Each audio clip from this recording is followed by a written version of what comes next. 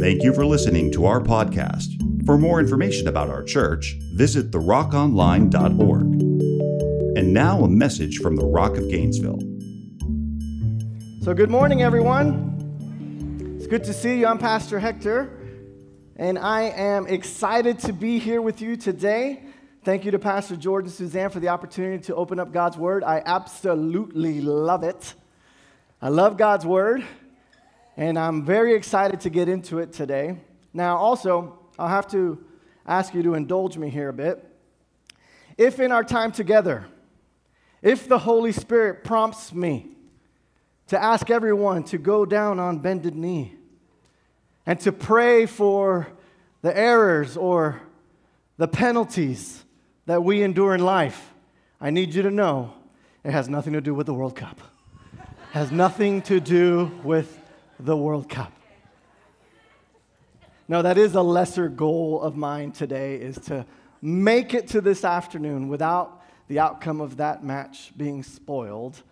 But the greater goal today is to see Jesus in His Word. Amen? And so today we're going to continue in our Christmas sermon series titled Seeing the Sun. This is part 3 of Seeing the Sun. And we've been exploring the impact of Jesus' arrival in all seasons of our lives. Amen? You see, God saw fit in His infinite wisdom to send His Son, Jesus Christ, our Lord and Savior, into humanity as a baby, and from there to grow in favor and in stature before God and men to ultimately become the Savior of the world. Folks, the birth of Jesus, it changed everything. And a couple of weeks back, Pastor Ron showed us how Jesus' birth ushers us into sanctification. And then the week after, Pastor Jamie showed us how Jesus' birth ushered us into deliverance. Give it up for these two, because those were solid words. And today, we're going to explore this word right here, redemption. Redemption. So let me pray before we jump in. Father, in Jesus' name, I declare, there is no one like you. Lord, you are our Redeemer. And I ask, God, that you would be glorified as we position ourselves to receive the impartation of your word by your Spirit. Be glorified in every single heart and mind seated in this room, and also those who are watching online or listening at a later time. Be glorified in all of our lives. In Jesus' name we pray. Amen.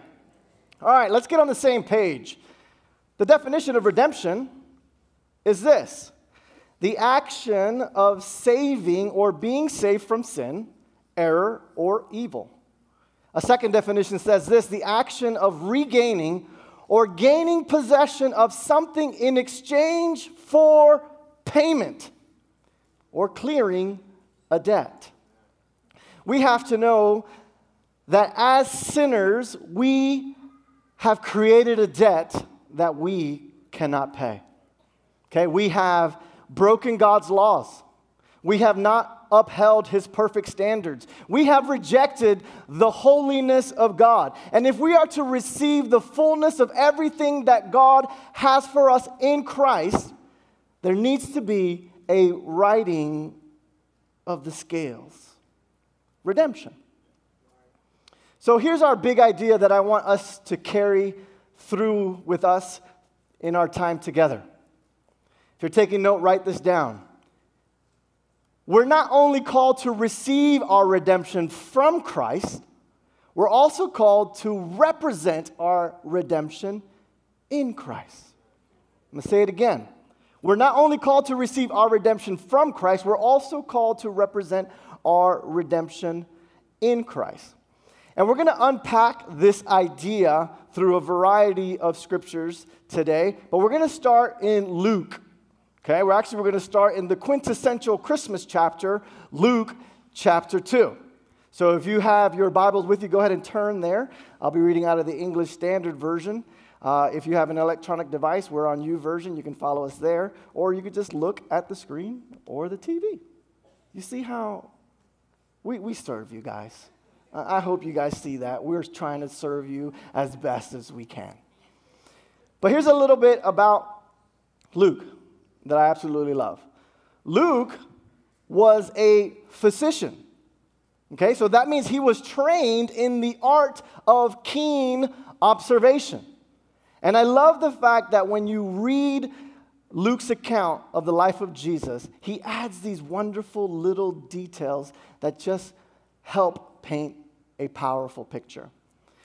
So in Luke chapter 2, verse 25 through 40, it's quite a number of verses, so I won't be advancing them here on the TV, but you can follow along on the screen. Here's where we find ourselves. Jesus has been born, and it doesn't say how much time, but it's probably a matter of days, maybe weeks.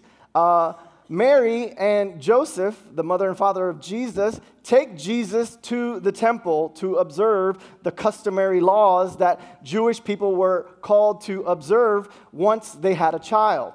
And so in Jerusalem, at the temple, is where we pick up in verse 25.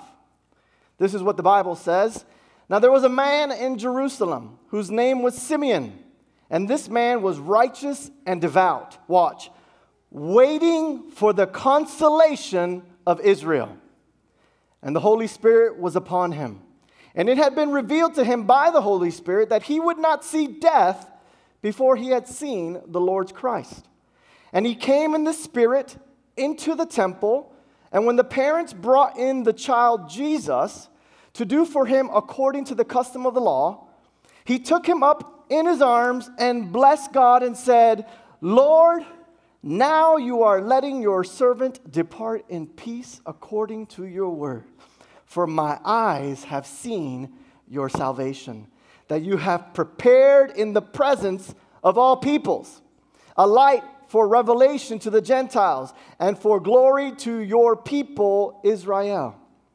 And his father and his mother marveled at what was being said about him. And Simeon blessed them and said to Mary, his mother, Behold, this child is appointed for the fall and rising of many in Israel, and for a sign that is opposed. And a sword will pierce through your own soul also, so that thoughts from many hearts may be revealed. And there was a prophetess, Anna, the daughter of Phanuel, of the tribe of Asher. She was advanced in years, having lived with her husband 7 years from when she was a virgin, and then as a widow until she was 84. She did not depart from the temple, worshiping with fasting and prayer night and day. And coming up at that very hour, she began to give thanks to God and to speak to him to all who were, watch, waiting for the redemption of Jerusalem. And when they had performed everything according to the law of the Lord, they returned to Galilee, to their own town of Nazareth. And the child grew and became strong, filled with wisdom, and the favor of God was upon him. Beautiful story.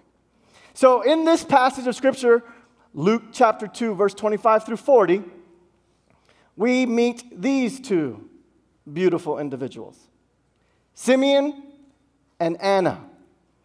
Simeon, he would not die before he saw the Messiah. That was a promise of God to him. And by the Spirit, he recognized the Messianic child, and he blessed God. And then Anna came near at that very hour, and she also recognized the child and began to thank God and speak about the babe. And I'm going to go ahead and put it to you like this. To me, these were two Old Covenant legends. Listen, these two are Old Covenant legends. It could be argued that they were a prime example of people walking according to the Old Covenant. They were devout, righteous. The Spirit of the Lord was upon Simeon. Anna had the gift of prophecy.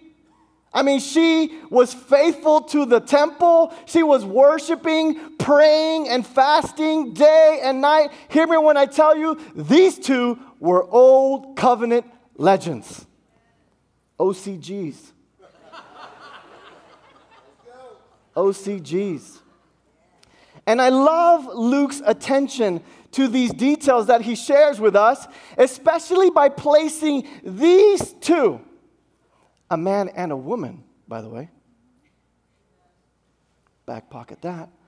By placing these two Old Covenant legends right there on the precipice of what was giving away right then and there for the new covenant to come as they saw the Messiah.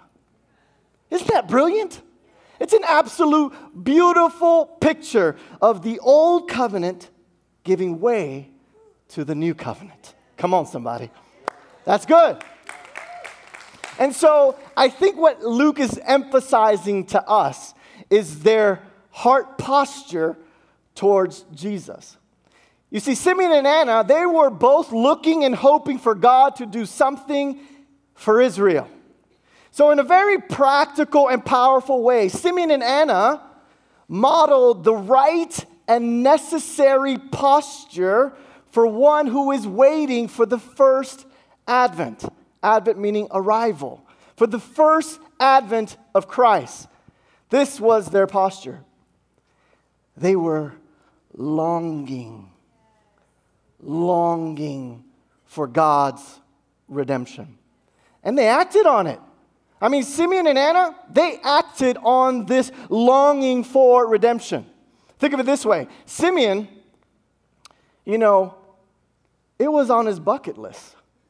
Right? It was on his bucket list. Hey, I ain't going to be going until these eyes right here be knowing that I done seen the Lord.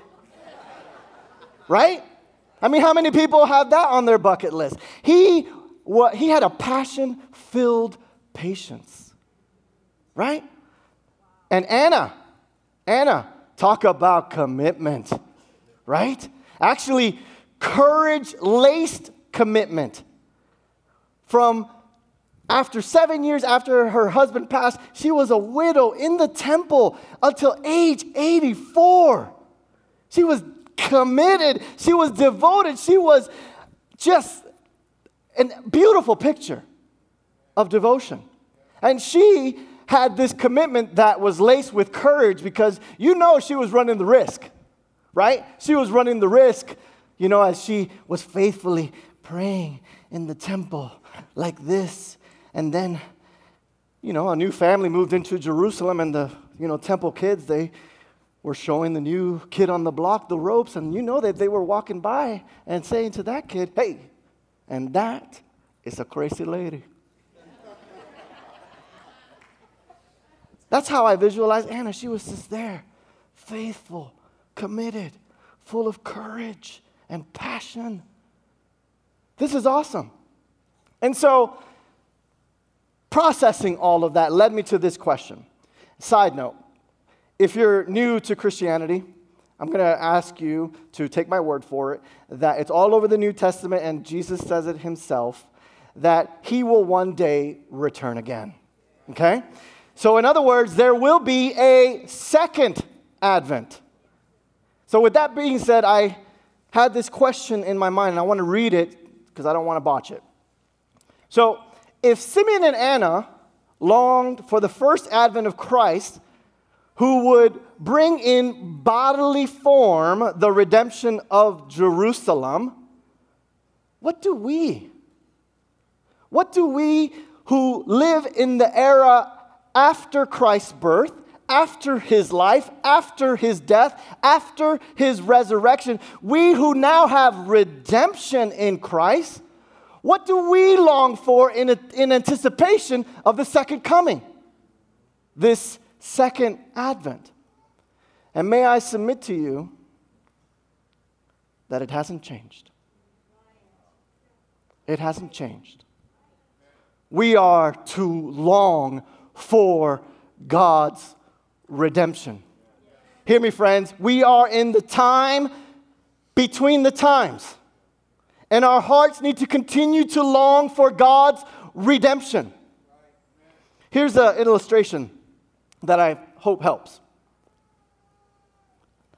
I am a homeowner, okay? My house is my house. If I want to walk around with tube socks and sandals, I can do that because it's my house. I own my house, right? I have made my house my own according to my approved preferences. Approved.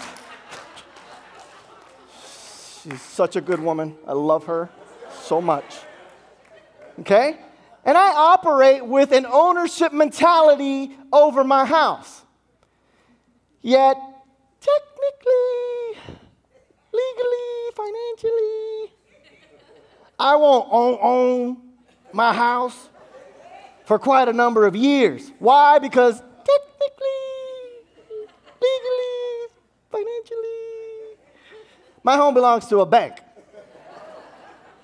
Yet, I'm the owner. You guys with me? I'm the owner. We have an agreed upon partnership, me and the bank, that allows me to walk out the completion of my ownership until the day of my ownership. A day worth longing for, right? Do you see the parallel here? And so, the same can be said about redemption. Actually, Ephesians chapter 4, verse 30 says that we're not to grieve the Holy Spirit because we have been sealed by the Holy Spirit for the day of redemption. And so, there is this idea that redemption serves us both in noun form and also verb form. And that's me as an English major talking to you. But hear me, for the believer, you have redemption in Christ, all while he is actively redeeming aspects of your life and doing redeeming acts through your life. Do you guys see this? My 3 kids, they go to the Rock School. And I love the vision statement of the Rock School. This is what the vision statement of the Rock School says. It says this: to make disciples of Jesus who possess the knowledge, skills, and attitudes to courageously cooperate with God in the work of redeeming the world. Powerful words. Great vision statement. And so what I want you guys to see is that, yes, our redemption has been fulfilled. Here is Colossians chapter 1 that shows us that our redemption has been fulfilled. He has delivered us from the domain of darkness and transferred us to the kingdom of his beloved Son, in whom we have redemption, the forgiveness of our sins. So though we are redeemed in Christ, redemption continues. It continues. Here are a few verses that suggest just that. In him we have redemption. That's established. But I want you to see how this language grows, how it grows into the future. In him we have redemption through his blood, the forgiveness of our trespasses, according to the riches of his grace, which he lavished upon us in all wisdom and insight, making known to us the mystery of his will, according to his purpose, which he set forth in Christ as a plan for the fullness of time. Has time been full yet? No, time is not full yet. To unite all things in him. Has Christ united all things in him? Not yet. So we see here very clearly that redemption is this ongoing quality. Here's another verse, Romans chapter 8, verse 23.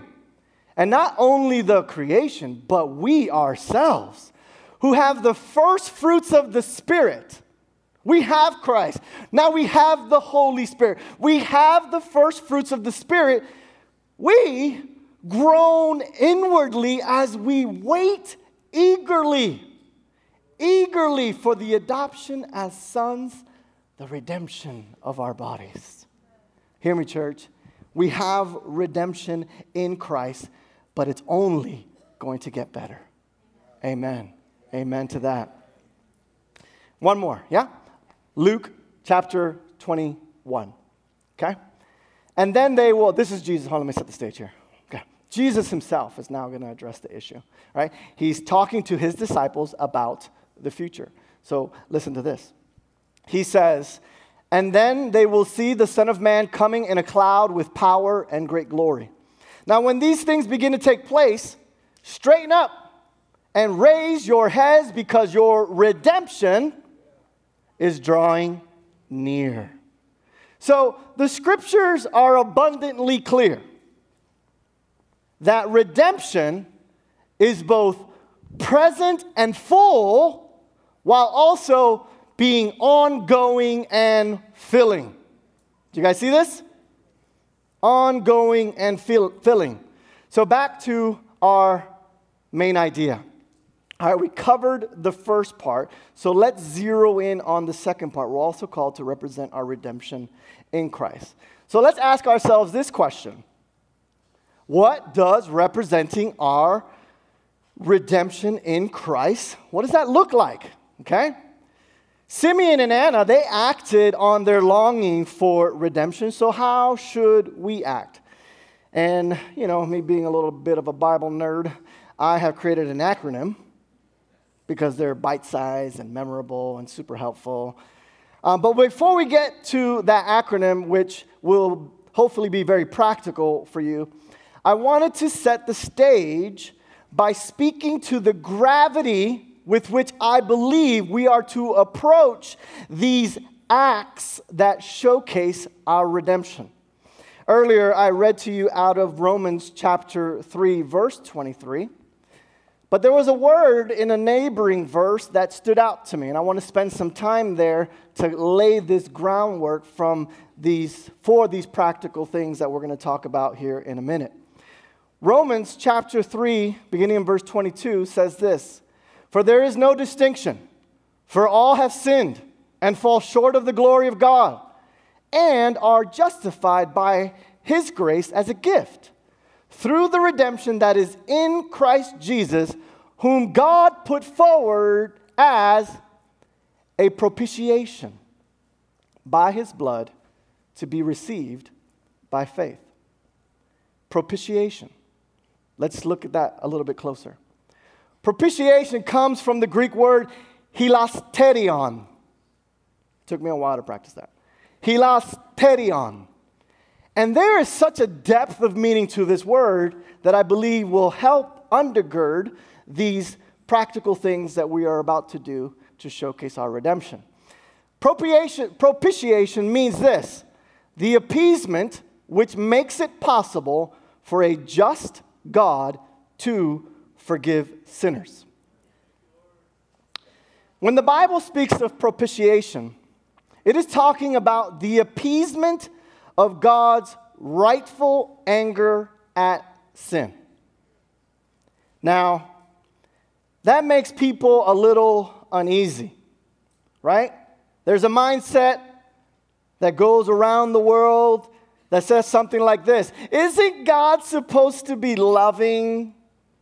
Like, why would he ever be angry at anyone's sin, right? Maybe some of you have confronted that mindset. But you have to pause and ask yourself this question: is anger really the opposite of love? For example, I have kids. You guys know that, okay? If someone were to harm my kids, and then in turn I simply smiled at the attacker, said, "Hey, no worries. It doesn't matter. I hope your hand's okay," you would not be left with the impression that I love my kids. In that situation, anger is not opposed to my love. It's actually proof of my love. And so in the same way, when we sin against God and sin against others, anger towards that sin is the right response of a perfectly loving God.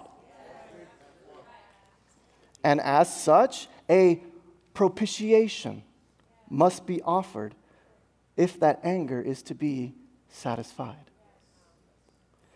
But the wonder of the gospel is that God does not demand that propitiation from us. He offers it himself. It's beautiful. So that word propitiation contains beautiful and helpful theology. It should undergird these practices that we're about to get into. And if we neglect it, instead of embracing it, we lose the certainty that evil angers God. Injustice angers God. Abuse angers God. Greed, selfishness, pride, deceitfulness, and so on and so forth. It angers God. And we also lose sight of the fact that this word offers us this, is that we lose sight of the joy of what God has done. 1 John 4:10 says it best. In this is love, not that we have loved God, but that he loved us and sent his Son to be the propitiation for our sins. It's beautiful. We have to tap into those realities that a word like propitiation offers us. It helps us to know that redemption was costly for God and it's free for us. Redemption was costly for God and it's free for us. So with that gravity of what God in Christ has offered us in and through redemption, back to our question, what does representing our redemption look like? I've come up with an acronym, ACTS. I thought it was fitting, okay? This series is kind of loosely connected to Exodus chapter 6, where there's 4 or 5 I will statements that God makes to the nation of Israel. Regarding redemption, he says, I will redeem you through mighty acts. And I thought, okay, I like that word. And then I thought about, okay, who are the first people to receive the redemption in Christ and then ultimately have to begin walking out and showcasing their redemption? And I thought, oh, the believers in the early church. And all of their accounts were recorded in the book of Acts. Sorry, I'm just a total nerd. I was in bed, I was like, my wife tolerates me. I love it. So here's our acronym. Let's begin with letter A. We're going to showcase our redemption first with appreciation. Man, you can talk about this every Sunday in church. It's that significant.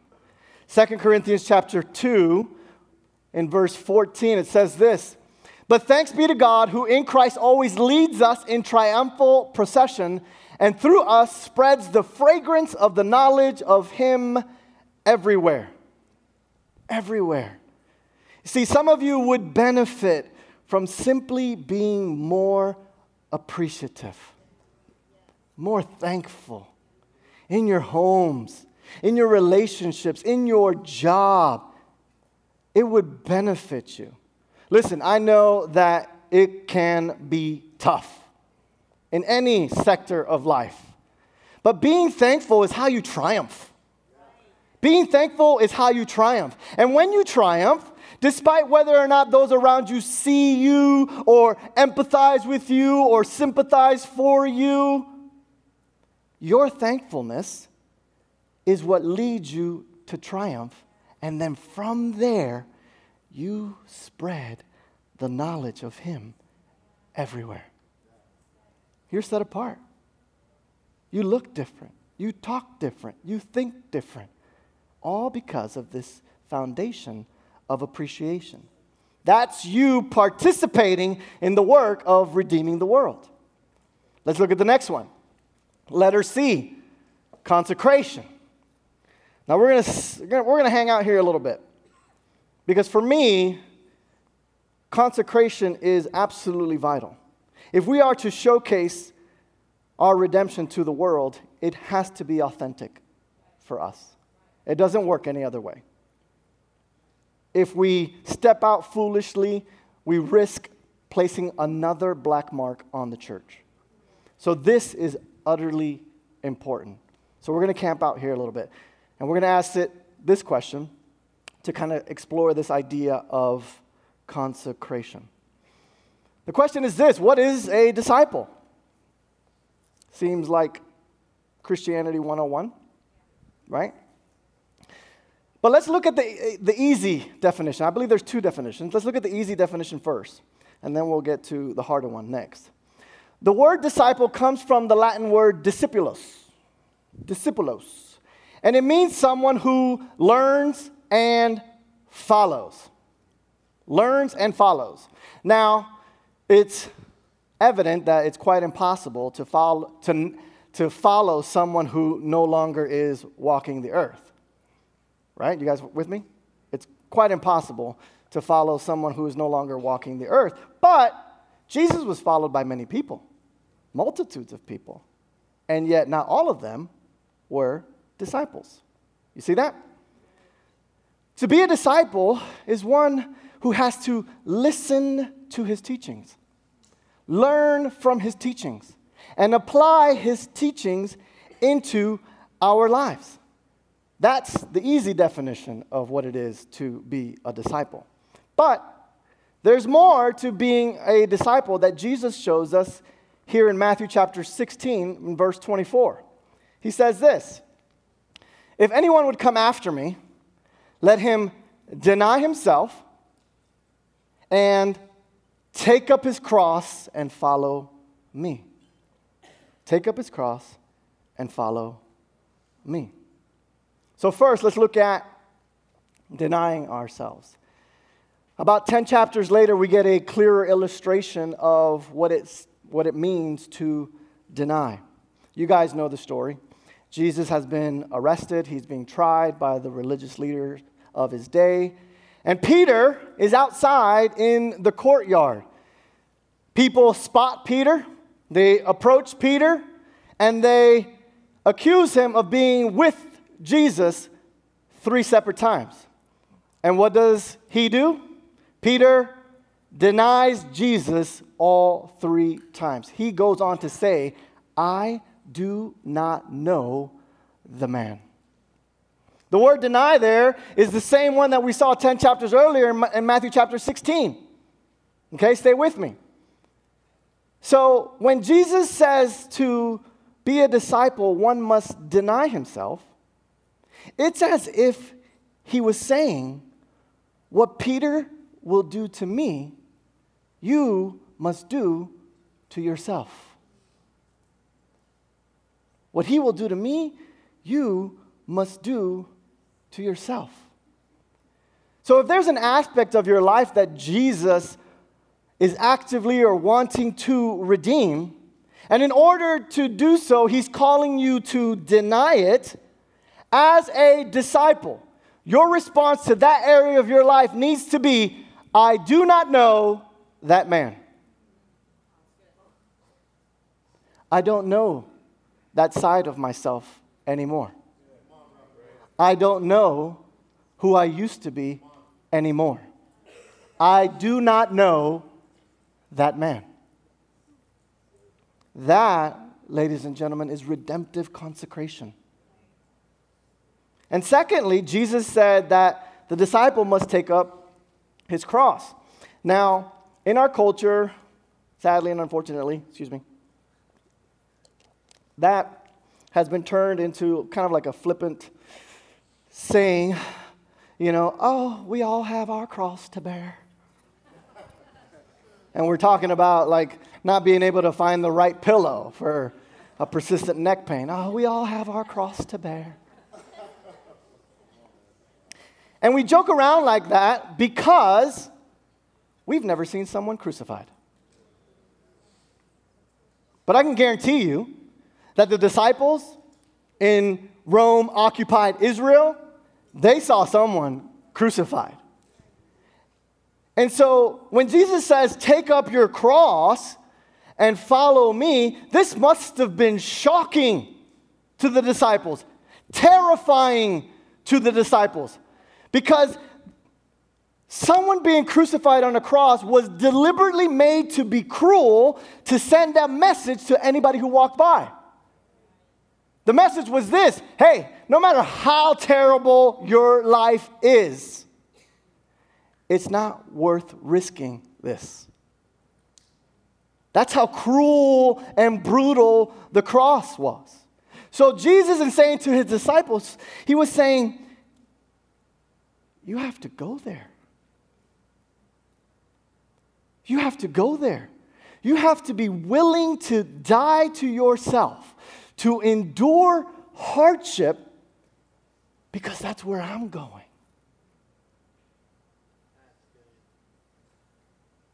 Our crosses will be different, but we have to carry them and walk.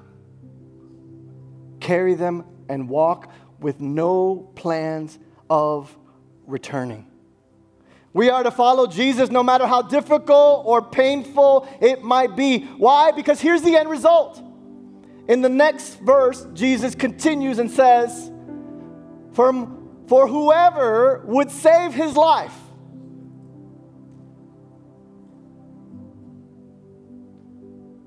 We have to count the cost. Can you forsake some of the things that Jesus is telling you to sacrifice? For whoever would save his life will lose it. But whoever loses his life for my sake will find it.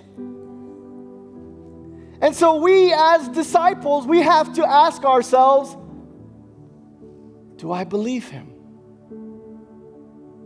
Do I believe him that I will find it? The life that he has laid out for me. Are his words trustworthy? Is my life safe in his hands? And hear me, church, the answer is an emphatic yes. An emphatic yes. Couple more. T for transparency. I thought this was beautiful. Listen, in an era where AI and robots are producing more work, more content, more products, transparency that is soaked in vulnerability, it speaks to an authenticity that cannot be artificially generated. It can't be. Transparency leads to this authenticity and vulnerability that we as disciples of Christ need. Take a look at 2 Corinthians chapter 12, verses 9 and 10. The Bible says this: But he said to me, my grace is sufficient for you, for my power is made perfect in weakness. Therefore, I will boast all the more gladly of my weaknesses, so that the power of Christ may rest upon me. For the sake of Christ, then I am content with weaknesses, insults, hardships, persecution, and calamities. For when I am weak, then I am strong. Because who is in your life? Christ. So we still and always value the person who is transparent and vulnerable, because Christ's presence and his power is there in those moments. People who hide things or share half-truths or paint themselves in a way that favors them or is more sympathetic to them, they're denying the power of Christ. And it'll either be discovered or it'll continue to be tolerated. We must be willing, hear me friends, to tear down invisible walls and get real with one another. It is an essential part of courageously cooperating in the work of redeeming the world. Last one, S for support. Support. The first three of these focus on the individual believer. But this one really focuses on others. Galatians chapter 6, verse 2 says, bear one another's burdens and so fulfill the law of Christ. My wife and I, we were at a dinner with some friends recently. Great conversation, great time. And one of our friends shared how when they made a career-changing decision years back, they really felt inadequate. They felt inadequate. They were filled with anxiety and fear. They thought they were going to mess the whole thing up. But they applied themselves. And this individual went on to say how it was in large part because of the support of those who were sitting there at that table. And I sat there and I was brought to tears hearing what was coming out of their heart. It blessed me and it reminded me that that was kingdom. And so I ask you, friends, are you aware of struggles or burdens or difficulties or inadequacies that someone close to you is facing? Are you aware? Do you care? Are you doing for them what you would appreciate being done to you if the tables were turned? We should be actively looking for these opportunities of support. Our friend ended that story by saying, they are in such a better place, full of confidence, executing their job with excellence, all because of some of the support that she received from people at that table. Do you see the difference? Do you see how the supportive help helped? Changed person, confident, reassured. I loved it. It was a beautiful picture of the kingdom. And we should actively be looking for these opportunities because they are a fulfillment of the law of Christ. They are the work that is in step with God redeeming the world. So our idea has been this. We're not only called to receive our redemption from Christ, we're also called to represent our redemption in Christ. And I want to encourage you and challenge you today as you conclude this year and make preparations to begin 2023. Let's represent our redemption through acts. Let's make a commitment. Let's represent what we freely received. Amen? And I'll leave you with this one last thought. The same person, Isaiah, who prophesied in chapter 7, verse 14 by saying, "Therefore the Lord himself will give you a sign. Behold, the virgin shall conceive and bear a son, and shall call his name Emmanuel," which means God with us, is the same person, the God-man who in Matthew chapter 8, verse 20, said these words at the end of Matthew 28, verse 20. "Behold, I am with you always to the end of the age." Church, we are not alone. We are not alone. We are in Christ in order to showcase the redemption that he has offered us. Amen? Amen. Let me pray for you. Father, in Jesus' name, thank you for your word that brings life to our souls. In this moment, Lord, I pray that you would move upon hearts, especially those who do not yet know you. They may have thought that they were casually attending a church service in the month of December. Maybe they've been away for a long time and thought it'd be a good idea to get back. But I believe you have ordered their steps for this moment. And Lord, while believers are praying, I ask that you would press upon their hearts here and now. Let them know that their Redeemer lives. If that's you in this place, with heads bowed low, if you would say that I'm in need of my Redeemer, I'm in need of my sins being redeemed and being called into the life that God has for me. If that's you, I want to pray for you. I want to invite you to simply raise your hand. I'll acknowledge it, and we'll go from there. If God has pressed it on your heart, amen, I see that hand. Thank you. You can put it down. If you know that your relationship with God is distant or non-existent, and you know that He's calling you in, that He longs to have a deep relationship with you, all you have to do is simply pray a prayer. And that's how the journey begins. One more opportunity. If that's you, simply raise your hand and we will pray. Amen. I see that hand. All right, those of you who raised your hand, join me in this prayer by repeating what I said or what I say.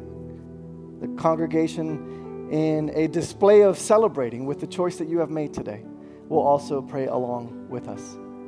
Father, in Jesus' name, I acknowledge my need of you. I am a sinful person.